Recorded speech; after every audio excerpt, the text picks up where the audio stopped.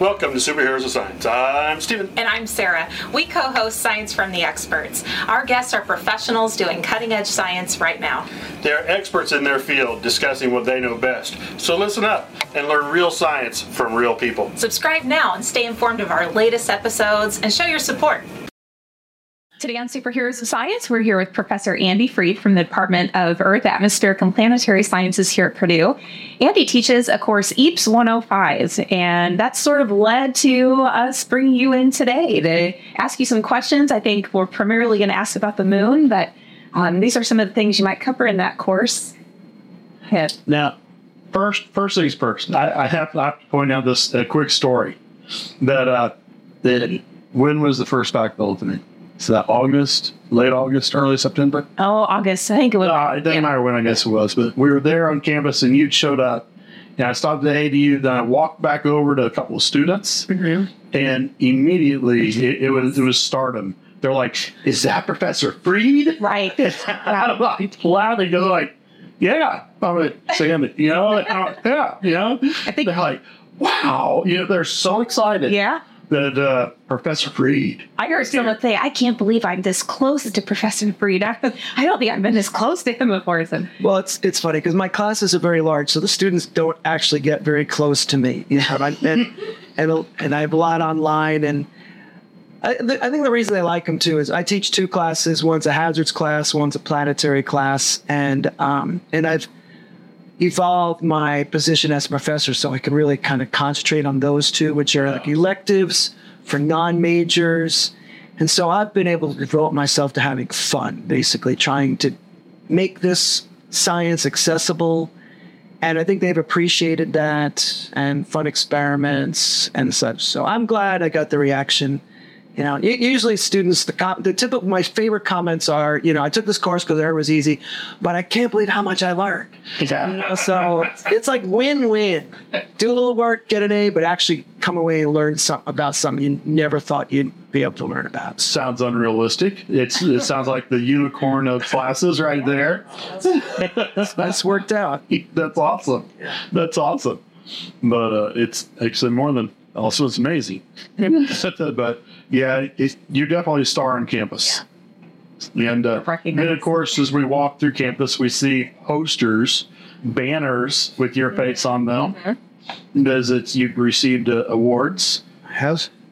Yeah, including the teaching awards. Yep. I've been very blessed with appreciation of my colleagues and the students for the effort I've put in. So that's always really nice. Yeah, and this all comes back to, when I first met you, you were just another scientist.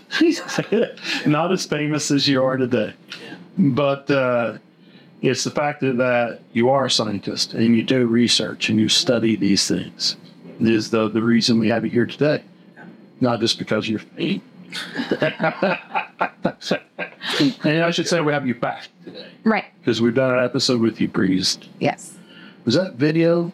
Yeah, it was. Okay, I couldn't remember if I was in our video stage because it was a couple years ago. I think it was during the pandemic. Okay. I believe it was. It was in a green room. I think one of the on-campus. Okay. So you was right before it. I don't know. Some of them date back where they're all audio only. We didn't have videos of them. And so I'm pretty sure I remember seeing it with a moon behind. Yes. Okay. And is that the topic for today? That's the topic for today, moons. We're going to expand and learn a bit more about. Now, you said moons. Is it more than one moon we're talking about? I think today we're just going to concentrate on our. Okay. Are the moons on other planets called moons? Absolutely. Or are they just... They're moons. I didn't know, we are Earth. Right. The moon, because it was the first moon that we even knew about, so it was the moon. But then when we discovered other moons, it's like, so let's make the moon capital. So the moon with a capital means our moon, and all the others are just moons with their own names. Okay. That actually clears something up for me, because I wasn't sure. Yeah. Yeah. And so I don't know. Do we start with the creation of the moon? Where do we start here? That's up to you. You got a couple to start there. Okay. You look at me like, don't. What? Like that. No. All right. I want to make sure I'm not getting in trouble. Did you feel guilty or what? Sometimes. But, I guess to start with, how do we think the moon formed, and how do we know to think that?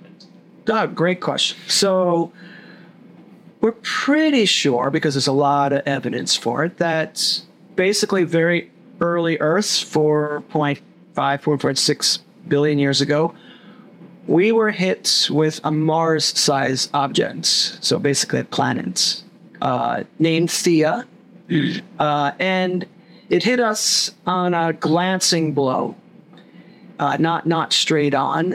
And what it did was it completely destroyed the Earth and Theia, and part of Theia got basically ejected into kind of a ring of material, and then gravity kind of pulled everything back in and pulled that ring of material back in literally perhaps only a matter of hours. Oh. And yeah, it's unbelievable how fast. And we have computer simulations of the whole process. Mm-hmm. So some of the evidence of that is, for example, the moon has a very small core. So imagine a Mars-sized object hitting an early Earth on a glancing blow. So what happens is it knocks off crust and mantle from the Earth, but doesn't really get down to the core. But you do have core material from Theia. So in the mix, you have a lot more crustal material, a lot more mantle material from both objects, but only a little core material, just what Theia had. And so when the moon solidified from that, had crust, you had mantle, only a tiny core because you didn't have very much material, to deal with. And another thing is, it turns out that where planets form, how far from the sun, really determines their chemistry, because it's, the rocks you scooped up from this original disk material. Uh-huh. Well, when we look at the moon, it has basically identical chemistry to the Earth in terms of the mantle rocks and the crustal rocks. And this is always just some really, the type of isotopes, the types of elements that are there and such. It's like a fingerprint. And the only way that you can explain the two having virtually identical fingerprints is if there was complete mixing of the two, and then they separated back out, and you've just formed two different objects from the same mix. So that, again, points to a giant impact. And so part of what was Earth is on the moon, and part of what was Theia is still here? Absolutely. Absolutely. And it's a big mix, and now we can't tell which was which. We can just tell it's had both together. And that could actually happen in Hanover's. Yeah. It's gravity's a very strong force. And we used to think perhaps it formed a ring initially, like Saturn. And we had a ring, and then over time, maybe that ring, formed into a planet. But the latest simulations actually suggest it happened really quickly. Oh, wow. Now, formed into a ball, but it took a long time for things to cool down. So probably both planets had magma oceans, covering them. And in fact, that's another example. Earth we've reprocessed. We've had plate tectonics. We've had wind and waves. Yeah. So it's hard to see. We don't have any real pristine rocks from way back then. But the moon hasn't changed much. And if you go look at the moon's crust, it's very interesting because it's got layers to it. And what happens is if you melt rock, unlike water, if you have water and you freeze it, you just get ice. Mm-hmm. But if you have melted rock and you cool it down to freeze it, what happens is certain minerals drop out first. Like the heavier minerals drop out first to freeze out, and then the next ones, and then the next ones. And what you end with at the very top is what we call a northocite crust. It's a very light, low density type of crust. The only way we've ever seen it form is by melting rock and then slowly freezing it. So that shows us that the Earth absolutely covered as a magma ocean that slowly cooled over time to leave us the crust that we see today. Now, but what about the moon? It couldn't have... No, I'm talking about the moon. Oh, the moon? How could the moon have slowly cooled with space being freaking cold? Well, all right, so that's a misnomer too. You think space is cold. Yeah. But if you went out to space right now and you away from the Earth, but somewhere in this neighborhood of the sun, and you face the sun, you would be like 400 degrees. You would be really, really hot. But your backside would be like minus 400 degrees. It would be really, really cold. Because space, you'd have the radiation from the sun. Everything's really hot. or if you're in shadow, everything's really cold. All right, so that's a misnomer that space is just cold. If you're near a star, space is really warm. If you're far away, then you could think of it as cold. But it's also that the only way to radiate heat off of a planet or a moon is through basically light, electromagnetic radiation, what we call radiative heat cooling. It's a very inefficient process. If you went out to space and stepped outside a capsule, like unlike the movie like Mission to Mars, or I think it was, that you would not just instantly turn into a popsicle. It would actually take you a couple hours to freeze to death because you would retain your heat for a long time. It really is a very slow process. Long before that, you would suffocate. Oh, well, okay. At least I know I'm dying quickly. Yeah. So it's a slow process. Okay, no, it's okay. That blows my mind. Honestly, that ruins every sci-fi movie I've seen in my entire life. Yeah. And probably the ones I'm going to see from here on out. The people that watch them with me will hate you from now on. I'll be like, I don't know. Dr. Fried said that's not true. But I watch so many sci-fi movies that I can, in my brain, I can pick apart. Yeah, that works. That doesn't work. That doesn't ruin the movie for me. As long as it's a good story and they're consistent in their science, like if you step out and you freeze, and I step out and I freeze, and you step out and you freeze, I'm good with that. But if you step out, you freeze, and I step out and I don't freeze, then okay, now what's going on here, right? So if you're consistent with your errors, that's just suspension of disbelief. It's okay. It's sci-fi. I don't mind that. All right. I like that. I like being consistent with the storyline, and then that makes a lot of sense. Yeah. I'm gonna be honest that I thought if I stepped out without the pressurized spacesuit and everything, that I would implode. So that's another thing. You won't. Believe it or not, the human body is actually very good at. We go to very high pressures when we go down under the sea. We go to very low pressures when we go up. And the more it's if you suddenly have a pressure change, the most likely thing would happen is you would become unconscious. Mm-hmm. All right, but your body won't, basically implode or actually explode because you have higher pressure here. And go outwards. The human body is actually very resilient on pressure changes. Now, it's actually there. I don't know if you guys seen 2001 Space Odyssey. It's from 1968. Put that out of my mind. I don't know if I got past the apes. Way ahead of its time, okay? But there's a scene in there where Bowman, the astronaut, has to get back into the ship, but he's been stranded on his small craft. And so he doesn't have his helmet. He has to blow the lid off of his, hatch and go into the other ship. So he's exposed to space. And, for just a small amount of time, sling it in and shut the door and get the oxygen on. So what he does is he actually hyperventilates and then breathes out because you don't want any air in your lungs. That would be suddenly pushed out and that could really collapse your lungs. So he pushes all the air out of his lungs, holds his breath, and he's actually able to go out there. He doesn't freeze. He doesn't explode. Most of us would go unconscious being exposed to the zero pressure, but his trained astronauts, like fighter pilots, who can handle like 10 Gs, where we would go unconscious like at 3 Gs. They're kind of a different specimen, realistic specimen, but they're really well conditioned. So it's very plausible that he could actually survive that.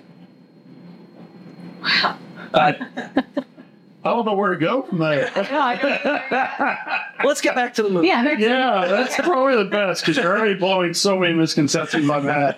Oh, it's kind of embarrassing at this point, but I don't think I'm the only one. All right, so the moon forms. Yeah. We have formation. You said what? The planet was Theia, that crashed into Earth. The glancing blow, and we've created the moon. By the way, another reason we know a glancing blow.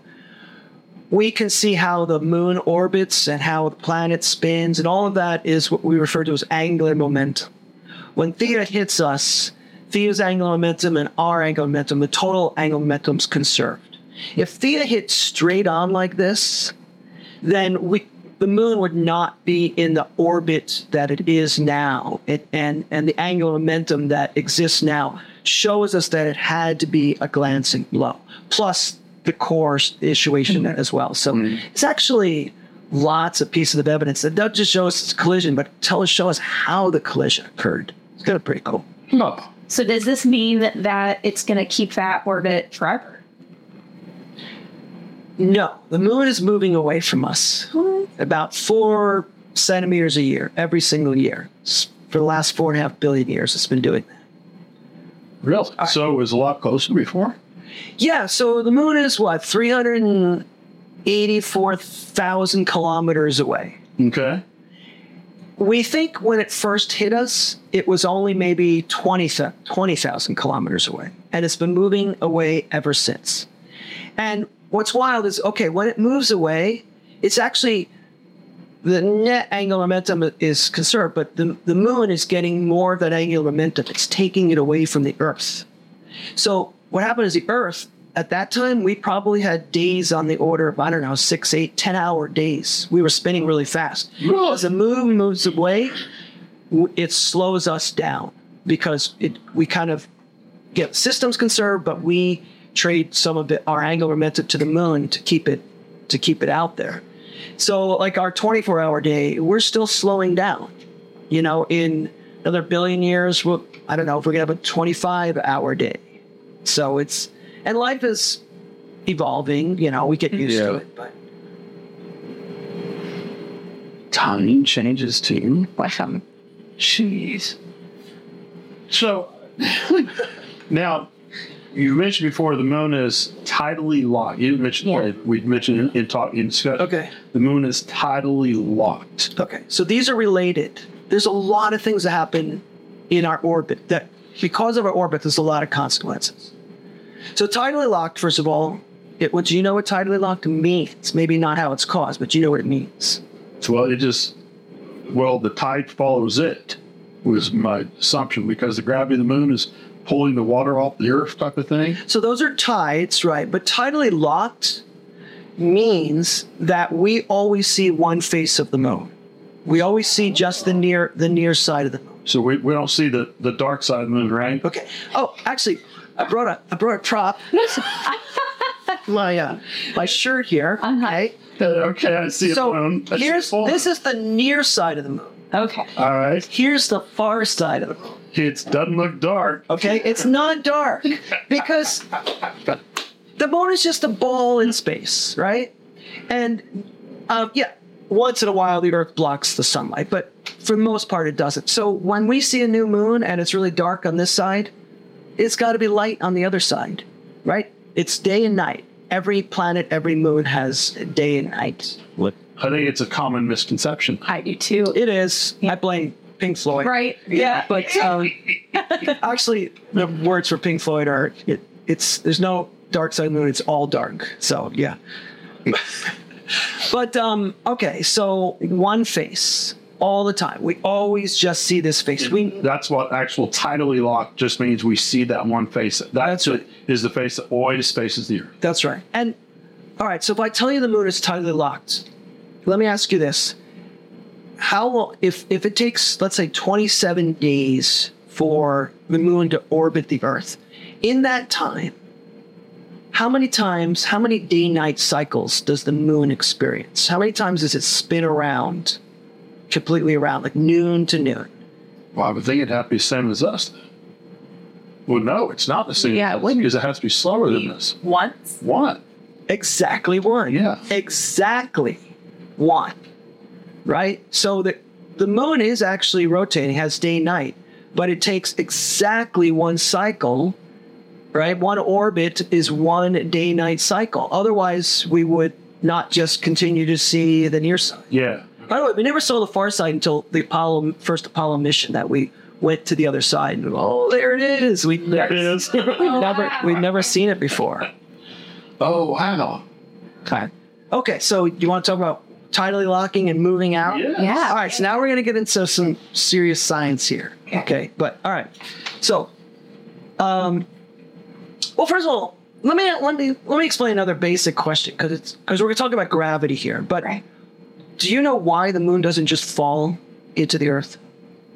Yeah. Is it the rotational force? Yes, exactly. The moon is it's orbiting. It has angular velocity. Okay. No one right. Okay, so here's This is so stressful. I think it's the most stressful one we've done. here's an example of that. This is angular velocity, right? All right. Now, if I let go, what's this ball gonna do? Hit Sarah.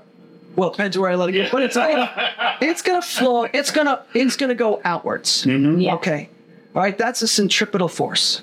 So the moon has a centripetal force. It wants to throw it outwards, but it has gravity holding it back. Yeah. So gravity in this case is acting like the rope.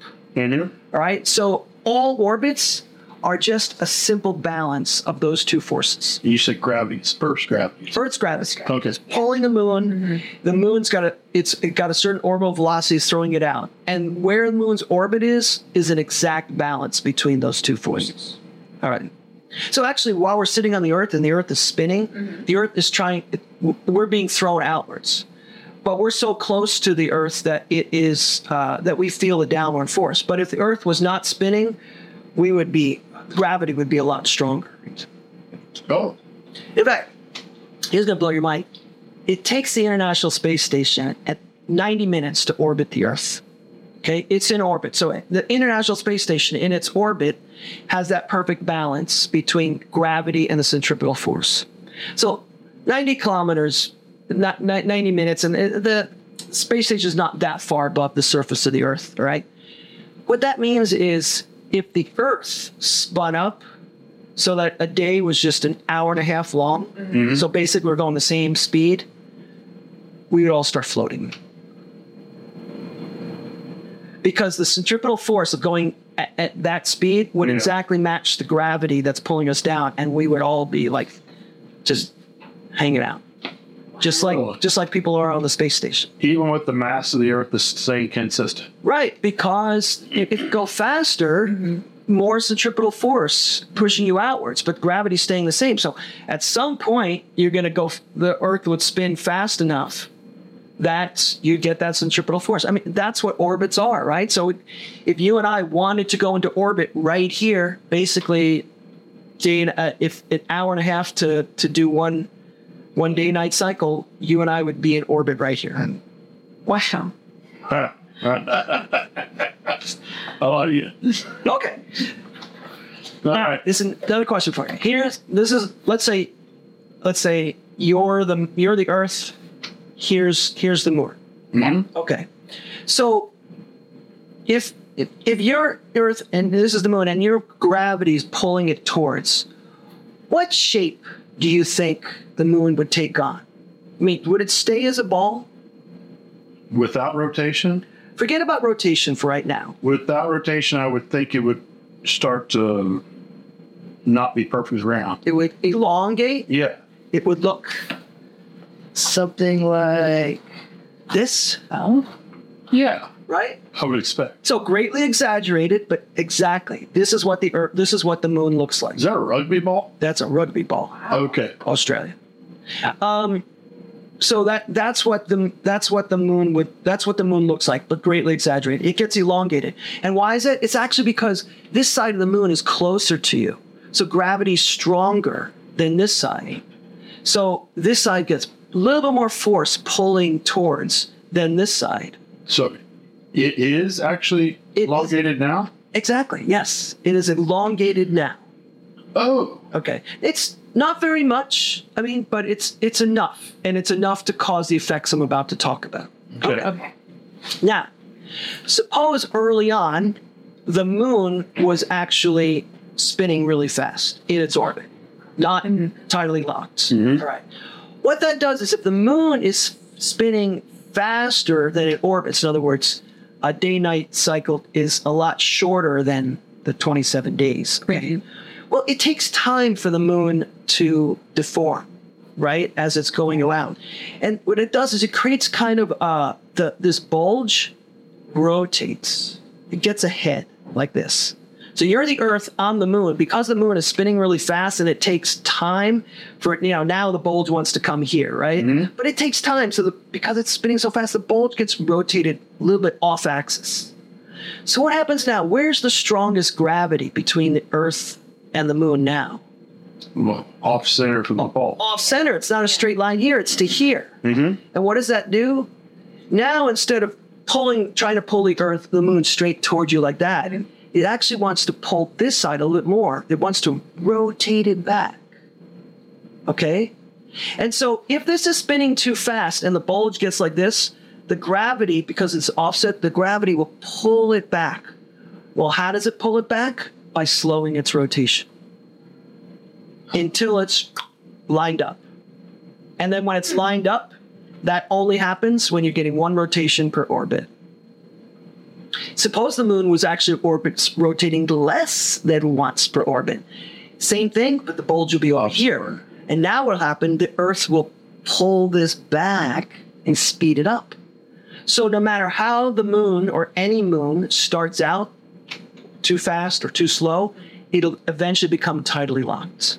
And you'll only see one face. So are all the moons in our galaxy tidally locked? Well, let's talk about the solar system because we haven't actually discovered any moons outside of our solar system. Okay. We actually think there might have found one so far, but pretty much yes. But the exceptions are that the moons can be influenced by the gravity of the other moons. And they can pull them out of being tidally locked. Okay. Like Pluto's Charon is tidally locked, but its other 4 moons are not. And there's a few other cases like that because of interferences of other gravity forces. But if those aside, almost all the moons are tidally locked. From the surface, you only see one face. All right, so you get how moons become tidally locked. No matter if they're spinning too fast or too slow, gravitational forces will speed them up or slow them down until they are one cycle per orbit. All right, now let's pretend you're the moon and this is the Earth. Mm-hmm. Now the moon has less gravity than the Earth, but it still causes the Earth to elongate it, and now your tides, right? And this is the interesting thing. So this would be high tide, right? Yeah. Closer to you. But there's another high tide on the other side. Did you know that? I guess I never thought about it. Yeah. Right, because the Earth gets elongated, and of course the water with a little bit less strength gets more elongated, right? And so you get a high tide on this side, and you get a high tide on this side, and you get a low tide on this side, and you get a low tide on this side. Okay. All right. But now the Earth is rotating, and it's rotating faster than the moon is orbiting, right? Mm-hmm. We do it once in one day, and it takes 27 days. So from the vantage point of you're the moon, this is the Earth, because we're going faster, the Earth's bulge is where the tide is actually off axis. Now, if you're the moon, and this is the bigger gravitational force here, I'm not pulling you straight in. I'm actually pulling you towards me, but I'm actually also pulling you a little bit in that direction because I have this bulge out here. Oh. So if you are orbiting me, and I'm not just pulling you in, but I'm kind of pulling you with a little bit, mostly in, but a little bit in that direction, I'm actually pulling you into a little bit higher orbit. Oh. Which accounts for the 4 centimeters a year. Which accounts for the 4 centimeters a year. That is why the moon is moving farther away from the Earth each year, because the Earth is spinning faster than you are orbiting. So tidal locking on one side and the moon moving faster on the other side is both because one or the other, they're both being elongated. Now here's the thing. Phobos, Mars, let me get this wrong. Phobos or Deimos? I think it's Phobos. Phobos is orbiting Mars, but Mars is rotating very slowly compared to how Phobos. And so the bulge is the other direction. And so what it's actually doing is pulling Phobos into a lower orbit, and eventually Phobos will crash into Mars. Do we know when? Somebody might. Somebody's counting. Well, actually, long before that happens, when a moon becomes, or any object in orbit becomes too close, the gravitational forces become so great, the greater than the rock strength, it actually it'll break it apart. So Phobos, as it comes in, will actually get broken apart and will turn into a ring. Oh. Saturn's rings are very likely formed from some object being caught and brought too close, and it's called a Roche limit when you get so close that the gravitational forces are stronger than the rock forces themselves, or in this case it was an icy object because you have a lot of ice there, and it breaks it up and puts it into a big orbit of a ring. Oh, I guess I never knew what the rings are made from. Yeah. So, well, actually, Except for the outer ring. all the giant planets have rings, but the other three are really they're more wispy and they're dark because they appear to be more rock. So you can't really see them in visible light, but you can see them in like infrared. James Webb has great pictures of them. So you think of Saturn as the only one with the rings, but they all have rings. Saturn just has the greatest rings. And because they're ice, they reflect light, so they make it much easier to see. Yeah. Oh. But they all come from objects that were brought in too close and broke up and went into a ring. And you said you didn't say moons. You said objects. So it could have been. It could have been a moon. It could have been a moon that was brought in. It could have been an asteroid that was captured and then brought in. And of course, once an asteroid's captured, we call it a moon. Yeah. So it's yeah. The rings actually, and the rings. What's funny is the rings, the material in the rings, like to collect up. And if the dynamics are right, they can collect up a little moon in the rings. It's spit it out.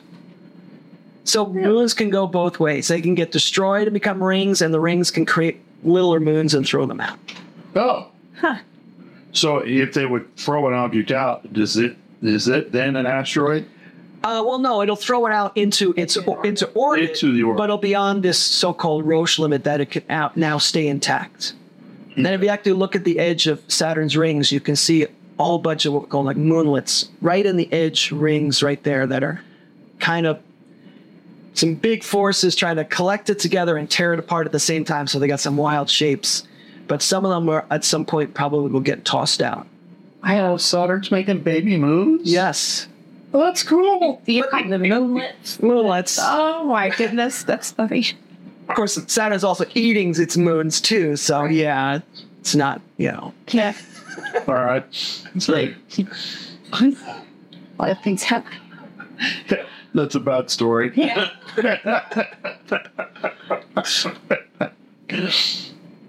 All right. So we went through the formation of the moon and why it's rotating it is. The fact that there is no dark side of the moon. Right. That still really disturbs me. All the things we discussed that disturbs me the most. that there's no dark side. No dark side. The fact that I didn't just inherently obviously know it. I never thought about it enough that's dumb. There couldn't be, but I did not think about it enough. So it drives me nuts. That is an interesting thing, because if you do think about it, it's quick. You'll quickly come up with that conclusion. Yeah. But many of us don't think about it. What? Yeah. Why wouldn't we? Right. So, by the way, I think the other point we didn't talk about but this comes out is total eclipses, right? Total solar eclipses. Yes. We're going to have one out here in April next year. Mm-hmm. And actually, I've already ordered a few thousand glasses. Wait, for all you students? Oh, for instance, it says EAPS 105, come explore the planets. And they're to hand out to everybody. That's awesome. So we're the moon is, it's a certain size and a certain distance that's just perfect by coincidence to totally block out the sun. Mm-hmm. Right? But because the moon's moving away, what this means is it's not just a coincidence in size and space, it's a coincidence in time. Millions of years ago, the moon was closer and therefore blocked out more than the sun. And millions of years from now, it'll be farther away and it will block out the complete sun. So we live at the time when our moon is just the right distance to have a total eclipse. No other planet moon combination in our solar system does that. None? I mean, they'll either totally block out the sun. I mean, think about the sun's so far away from Jupiter, right? Yeah. That when Io or Callisto pass in front of the sun, it totally blocks the sun. right? But you can imagine, actually, I don't know where Phobos and Deimos are in this game, but none others line up like that. Uh-huh. So we've got the only one, and we happen to live at the right time to see it. Well, that's pretty cool. It is. That's just amazing. The right time meaning that it's just the perfect amount of time or the perfect distance away so that when the moon lines up with the sun and the earth, that you just see that little... Yeah, you see the corona, Yeah. which is kind of the outer atmosphere of the sun. So it's, wow. That's one of the big things I studied during the eclipse is the corona, because it's the only time that you can see it. Well, yes, but we do have special filters to look and see the corona and all sorts of things with the sun. But absolutely, there are things illuminated when there's a total eclipse that make it very easy to study the corona. So, yes, there'll be a lot of telescopes pointed at it. Oh, sure. Yeah. Well, thank you. This has been enlightening. I learned more than I thought I would, which drives me nuts every time. I'm okay to learn something, but there are too many misconceptions this time. That drives me nuts, but I won't next time. Okay, well, thank you very much for having me. I really enjoyed it. Appreciate it. Thank you for listening to this episode of Science from the Experts from Purdue University Superheroes of Science. If you like this episode, subscribe, give us a positive review, and share the love. Boiler up! Hammer down.